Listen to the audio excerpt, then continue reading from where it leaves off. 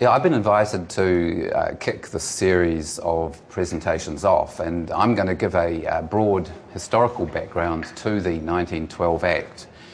And there'll be many people here better placed, I think, to go into the intricacies of that legislation and how it shaped the public service in the 20th century in New Zealand. So I'm going to sketch in some of the historical considerations which led towards the Act, the political context and the changes that were already to some extent taking place in the civil service of the 19th century. And I've called it patronage and scientific bureaucratic rationalism. At the last minute I added in bureaucratic, and I don't know quite why. I'd forgotten that key term, which is, I guess, redolent of the public service. And I should have included that, so I apologise. But what I'm trying to put that particular piece of legislation into this broader context, various philosophies that the author of the legislation, Alexander Herdman, Reform Minister, came across and influenced him. Anyway, first of all, thanks to IPANS and to MCH for inviting me to speak to you today.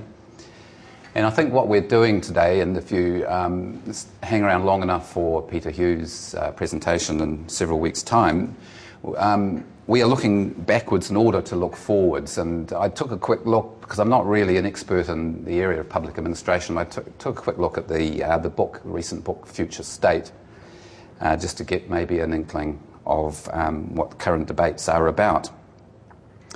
And I think it is an appropriate moment to review this most fundamental framework for the public service at a time of great change that is now proceeding apace in Wellington, with the merging of departments and of back office functions and so on, things that you are undoubtedly very familiar with. In terms of my own personal credentials, I guess, I came across a lot of the sorts of issues which were grappled with in the 1912 legislation when I did a history of the Labour Department nearly 20 years ago. And that did stimulate my interest in the general development of the public service in the 1890s, which was the period in which the Labour Department was formed, and as we can say, as of July this year, has now disappeared. One of those changes that is current. This department was particularly under the microscope for the extent of patronage that was being wielded by the Liberals as a political weapon. Most people, I think, have come across at one time or another, although it's very hard to sort of pin it down in terms of historians' references, the apocryphal story of King Dick, Richard John Seddon, and a West Coaster who arrived in Wellington looking for a job. When this particular West Coaster was sent seeking his billet, as the term had it in the day, in the Labour Department, and he arrived in the office of the first head of department, Edward Tregear. Tregear concluded that the man was in fact illiterate, and so he wrote a note to Seddon saying that this guy could neither read nor write. Seddon responded, "Learn him." And that, I think, tells you quite a lot about Seddon and about the way that the civil service, I never know whether to talk about the public service or the civil service at that time, I think it was sort of on a cusp. In the 19th century, one is perhaps comfortable in referring to the civil service, but I don't quite know when it became the public service. Anyway, someone else can address that issue. Anyway, Seddon's personality is evident, I think, in that apocryphal story. And he had very strong links with the West Coast. And many people traipsed through into Wellington looking for government billets, and this was one particular person. Obviously, Tregear had qualms, but the Labour Department did, in fact, appoint a lot of people who were appointed not because they had appropriate qualifications in public service terms, but because they had practical experience of workplaces and dealing with employment issues and dealing with hazards of machinery and so on. I'd like to mention now Alan Henderson's excellent book, which I think underpins a lot of the discussions that we might have about the history of the public service. The book called Quest for Efficiency, which has very useful information on the origins of the Act in 1912. And maybe it hasn't been fully appreciated. It was a rather quiet little book launch I remember going to in 1990 to the SSC building in Molesworth Street. But that book, I think, stands as quite a landmark and should be acknowledged. Okay. I'd like first just to make some comments about the nature of bureaucracy. The emergence of a modern public service in New Zealand was part of wider moves towards the bureaucratisation of government, and here we are talking about the concept of bureaucracy, which is largely founded on the work of Max Weber, a German sociologist. Bureaucracy provided a so-called rational form of organisation governed by rules and governed by a legal framework in which there was a close relationship between the means used and the ends to be served. At the turn of the 20th century, which was the time that Max Weber was writing, bureaucratisation was part of the move towards greater democracy by severing the strong relationships of patronage between ministers and their departments. Now, another century on perhaps, we can see how, to some extent, bureaucracy can be seen as an obstacle to greater democracy, and I'll touch on this a bit more as we go along. The activities of the Ombudsman, for example, already in existence for 50 years, and the Official Information Act since the early 1980s are two examples of attempts to overcome the obstacles of bureaucracy. Now, bureaucracy goes right back, if you like, at least in countries which are subjected to influence from Britain, to the way that Thomas Cromwell wielded power in the 1530s under Henry VIII. The beginnings of a separation of government administration from the royal household, wielded through the weapon of Cromwell's personal patronage, a form of patronage which was quite fascinating, I think, to read about, but was still founded on despotic personal power and the capacity to send recalcitrants to the Tower of London and the scaffold, a far cry from what one might call gardening leave or golden handshakes that we see today. And some of you might possibly have come across Hilary Mantel's semi-biographical novel of Thomas Cromwell, Wolf Hall, which is written in a third person, which I think is very indicative of the whole philosophy of bureaucracy, as a sense of objectivity and dispassionate administration. And I suspect that she actually uses that strategy as a method of conveying this particular point about the person of Thomas Cromwell. I just mentioned that. Okay, so what did Weber see bureaucracy as entailing? And I think here you'll recognise very familiar attributes of the sorts of things that the Act of 1912 was trying to achieve and the way that the public service developed in the 20th century. Firstly, the organisation of official functions bound by rules. Secondly, divided into spheres of competence. And thirdly, qualified administrative staff working separately from the means of administration. The office, as a sort of subjunct to that, the office was completely separated from the person. The personal interests did not come into it. One did not use one's office as a way of making money. There were no farming out of prerogatives or anything like that.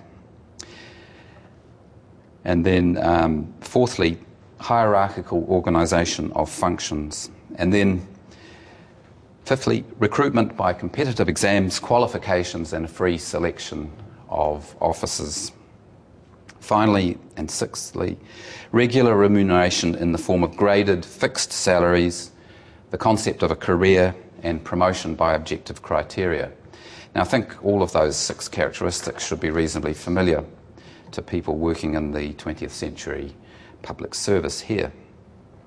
Now I want to turn to 19th century New Zealand, and at this time, through much of the 19th century, a strong bureaucratic form of employment in the civil service was resisted by the politicians. Patronage existed, although it's quite hard to actually trace its detailed personal existence in many cases, but there's no doubt that it was an accepted form of appointment and employment. It existed hand in hand with what I would term patrician government by the political elite, an elite drawn from the class of run holders, merchants and lawyers in the main, who were well represented in Parliament. Now, New Zealand did not adopt a detailed classification system for its civil service, and appointments continued to be made through the 19th century by ministerial discretion, even if examinations were introduced as a method of entry. I think one thing that we have to bear in mind at this time, and this is part of my argument, that the civil service in the early days was an extremely small entity indeed. And in 1865, when Parliament came to Wellington, you could dispatch the entire civil service in the cabins of one ship down from Auckland to Wellington, and it would arrive in toto in Wellington and then be housed in those very small buildings up on the hill there, now occupied by Parliament, in what would have amounted to half a dozen offices. We can count them virtually on the fingers of one hand at that time. And we need to remember that. And my belief is that people weren't so much concerned about the way that corruption or patronage might work its way through the civil servants, but they were much more concerned about how it might operate directly on the politicians. The Disqualification Act 1870 was one early attempt to control any allegations of patronage. It excluded from political office paid public office holders and contractors for government work. And I think when we get into the 1870s and the emergence of Julius Vogel, the kind of issues which were emerging at that time, which were very much associated with public works, became really important to politics and were often at the centre of charges of corruption. With Vogel arriving on the scene in the late 1860s in New Zealand politics, he represented a new breed of harder-nosed and more aggressive and entrepreneurial politicians. And this, as I'm suggesting, was in combination with the heightened importance of public works and the financing of public works. This raised new threats in the minds of those who had relied on what one might call the previous self-restraining moral purity of patrician politicians. It had its own limits, as we all mentioned, but this was definitely a change in the political environment. The roads and bridges politicians became increasingly important. Here we have Sir John Hall dangling the bait of public works to the piranha of MPs who are attempting to get what they could for their particular local areas.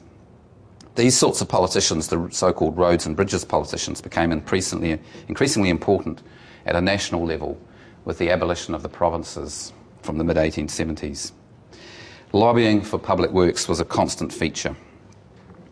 One man's corruption was another's honoured promise in the never-ending scramble for public works. After Vogel's bonanza of the 1870s with a massive railway expansion and other public works, the country descended into depression. And this fed charges of corruption and hard times. We had various allegations of, in relation to the sharp, if not corrupt practices in the distribution of land, run holders who would engage in practices such as spotting and gridironing their runs, which they held on lease to maintain their hold over that land.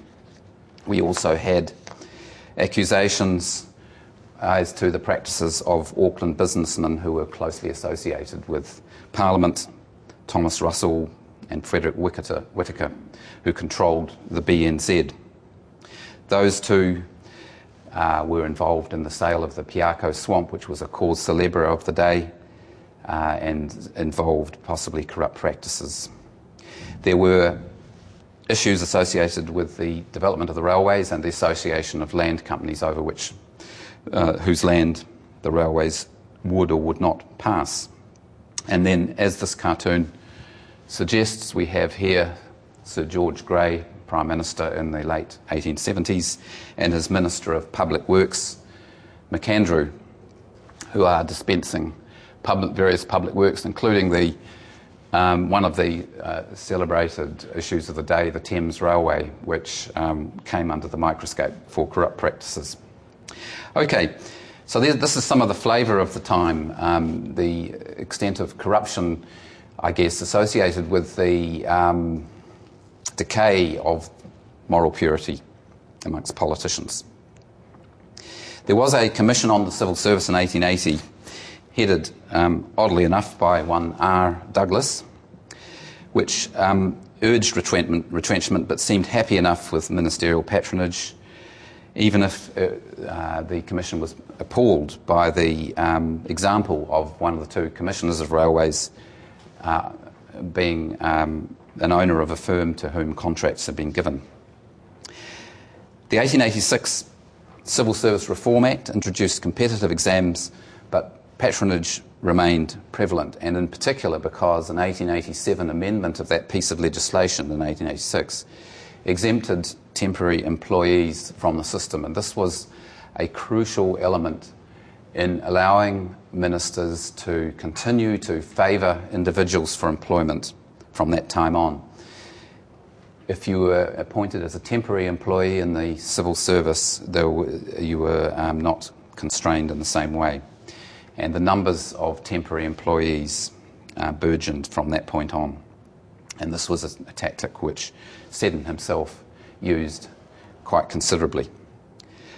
Okay, at this point we move into the Liberal period. And this is a sort of classic cartoon which expresses the concern associated with the expansion of bureaucracy under the Liberals, the extent to which the state was weaving a web, enmeshing Zealandia in this web of state bureaucracy and regulation. Seddon himself became Minister of Public Works when the Liberals gained power in 1891, and he was expert in using patronage, as I'm suggesting. He was the author of the Cooperative Public Works System, which did involve elements of patronage itself in giving small contracts to groups of workers to avoid the subcontracting problem on public works.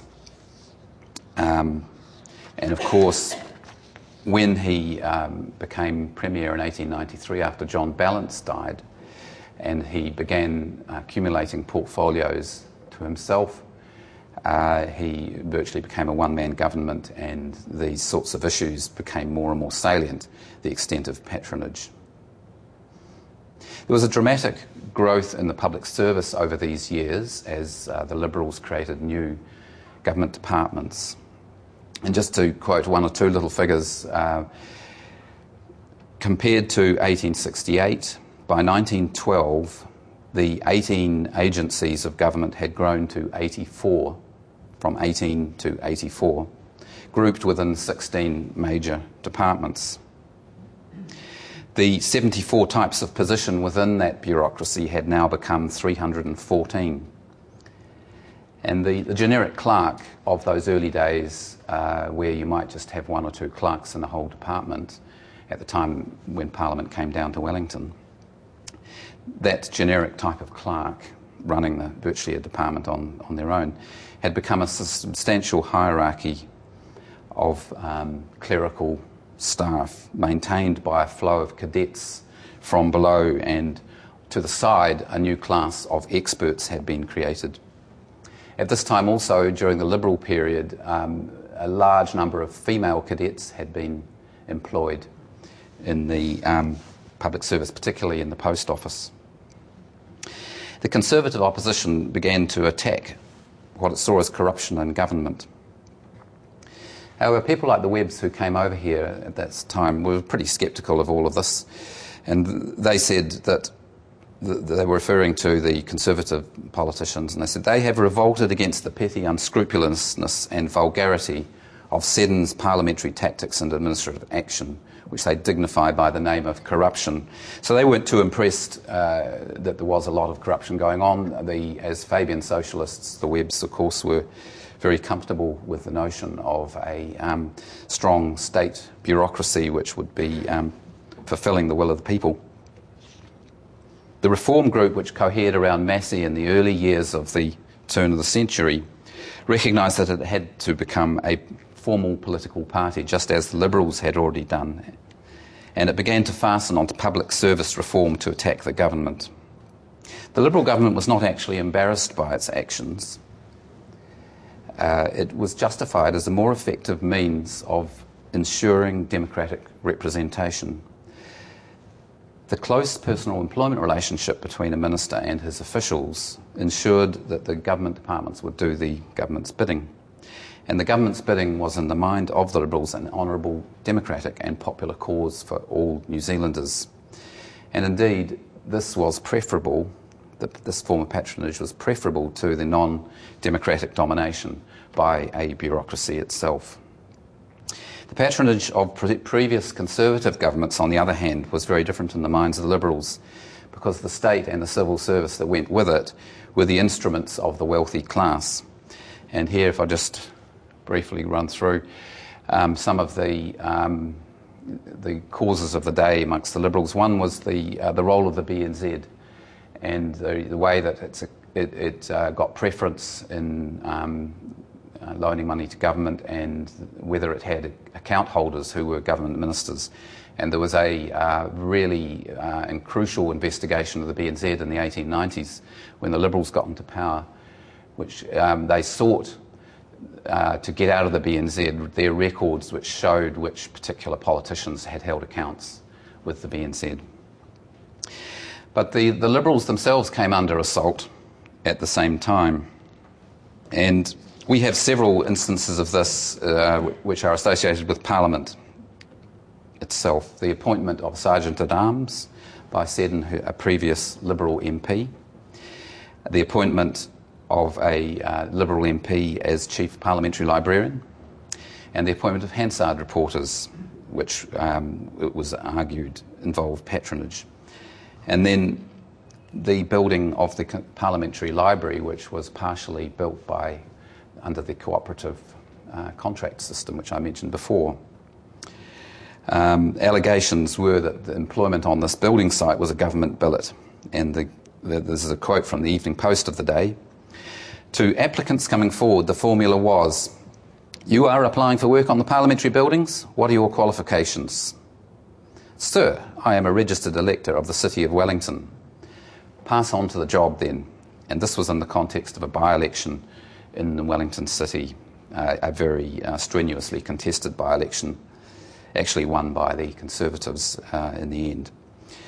And then, as this cartoon refers to, there were allegations of Tammany in New Zealand corruption associated with in particular with the administration of the liquor laws by the police, and an incident which backfired in the House when a breakaway Liberal accused Seddon of being corrupt in making an illegal payment to his son in the army. That one backfired because it proved to be someone by the name of Richard Snedden rather than Richard Seddon. So that wasn't so good, but these are the sorts of things. So these are the charges which were being levied around. Okay, now I would like to move on to Herdman and the 1912 Act. We're finally getting there. Herdman entered the House in 1902, and he was to become a leading figure in the Reform Party led by Massey. He was the one who piloted the Public Service Act through Parliament. The first bill was introduced in 1904, and he also had a go in 1909 and 1911. He was very strongly influenced by overseas examples of similar legislation and similar forms of public service, in particular in Australia and Britain. And he was also much influenced by the American progressive movement. The progressive movement was strongly associated with the idea of scientific management, that a class of experts could administer the state in a neutral fashion, using their expertise and doing so far more efficiently than the old way, which was subject to political influence. I'd hoped to be able to put my finger on some of Herdman's readings in the Parliamentary Library, working there as I do. I was a little disappointed, I have to say, but I did find that he had taken out a book on the life of Theodore Roosevelt, who was a very notable progressive and who led reform of the civil service in the USA. I also managed to spot that he took out a huge number of statutes for various years for Britain, for various Australian states and for the federal government in Australia. And I would imagine that was in preparation for these bills that he was putting into the House. Robert Weber, in The Search for Order, which is a sort of classic text analysing progressivism in the United States, said, as a sort of summary here, the panacea of the patrician had given way to the administrative tool of the expert, with efficiency rather than moral purity its objective. And I think that sort of puts in a bit of a nutshell what I've been trying to say in my presentation here, the move that was taking place in America under the influence of progressivism, but also here in New Zealand. Scientific management and the way that it was applied to public administration was influenced very strongly by a positivist view of science and research, involving the amassing of facts, a very strong emphasis on measuring, and that administration is a technical issue rather than a political issue. And this led to the conclusion that businessmen and experts were far better endowed to be administrators than people who were politically beholden. Herdman, and here I'm talking about Herdman's legislation now, drew upon Australian reforms extensively indeed. His 1904 bill drew upon the legislation of New South Wales. He reintroduced the bill in 1909 at a time of retrenchment in the public service. This was based on the 1902 Australian Commonwealth Public Service Act. In 1909, this was, I think, quite important in the scheme of things here. There was quite a lot of people, there were salary cuts and people were losing their jobs, so there was quite a lot of commentary in the newspapers on this. There was another bill in 1911 which was virtually the same as the 1909 bill, and by this time Herdman was quite evidently using the language of scientific management, and he said things like, "The management of large bodies of public officials is gradually becoming a science. It is like the control of an army and requires men of wide experience, expert knowledge, sound judges of character and great capacity for organisation." The bill, which specifically proscribed patronage, also sought to stamp out the practice which I alluded to of creating temporary positions to give employment to billet hunting petitioners. The Liberals came back with all the sorts of arguments that they'd been using for quite a long time, that in fact ministerial control was actually preferable to bureaucratic control. The latter violated democracy. But by 1911, the Liberals were well and truly on the way out. Ward resigned, and a new ministry distanced itself from the old Liberals, the Mackenzie ministry. And it appointed, during its very brief existence in 1911 to 1912, a commission to inquire into the civil service, the Hunt Commission, which you probably have heard about. Now, Alan Henderson in his book makes a very strong point that in fact it was Herdman's bills that actually were more important than the Hunt Commission in what actually occurred. It is true that they were both thinking and arguing along the same sorts of lines, but he would argue that in fact it was Herdman's legislation which was crucial. In July 1912, Reform defeated the government and took charge, defeated the government in the House. It was not an election. By the time that the Hunt report was available in September of 1912, Herdman's Public Service Bill had already had its first reading. The 1912 bill was almost identical to that of 1911, but did not stipulate that the commissioners had to be appointed from outside the public service. There are a lot of other details associated with the legislation which transpired, which I think probably subsequent presenters will talk about. I'll just summarise them very quickly and then come to my conclusion. The 1912 Act created a unified, politically neutral and career public service. This public service was based on entry by competitive exam, promotion on merit, which was qualified by seniority, and had security of tenure and pensions for retirement. The ministerial authority to appoint, promote, dismiss and fix salaries was abolished. These powers were placed in the hands of an independent commissioner, reporting to Parliament and serving a fixed term, free of ministerial supervision.